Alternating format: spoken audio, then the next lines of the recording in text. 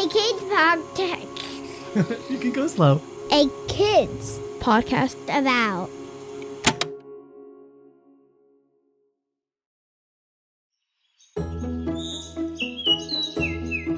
Good morning. My name is Tess, and I want to welcome you to today.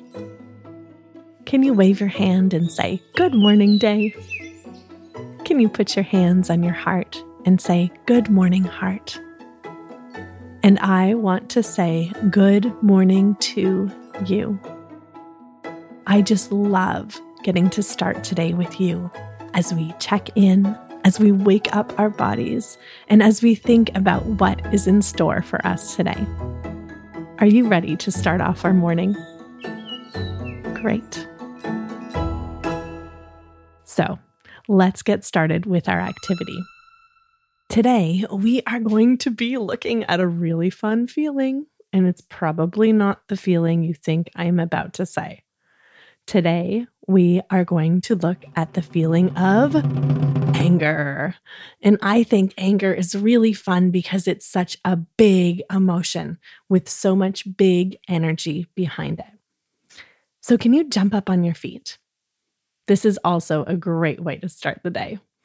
When you feel the great big feeling of anger coming into your body, I want you to try this. Jump up on your feet, and you are going to jump 10 times. And every time you jump, you're going to say, "I love you." Okay, so jump up on your feet. Are you ready? And jump, "I love you." Jump, "I love you." Jump, "I love you." Jump, "I love you." Jump, "I love you." Jump, "I love you." Jump, "I love you." Jump, "I love you." Jump, "I love you." Jump, "I love you." Freeze. Take a big deep breath in and let it out. One more big breath in and let it out. Now, this probably seems a little bit silly, but what this does is, since anger is such a great big emotion, what we want to do is move it in a big way. So that is why we are jumping. And the words "I love you" bring big positive feelings into your body. Now, this jumping and "I love you" is something you can use all throughout your day. And it's also a great way to get your energy moving first thing in the morning, like we did together.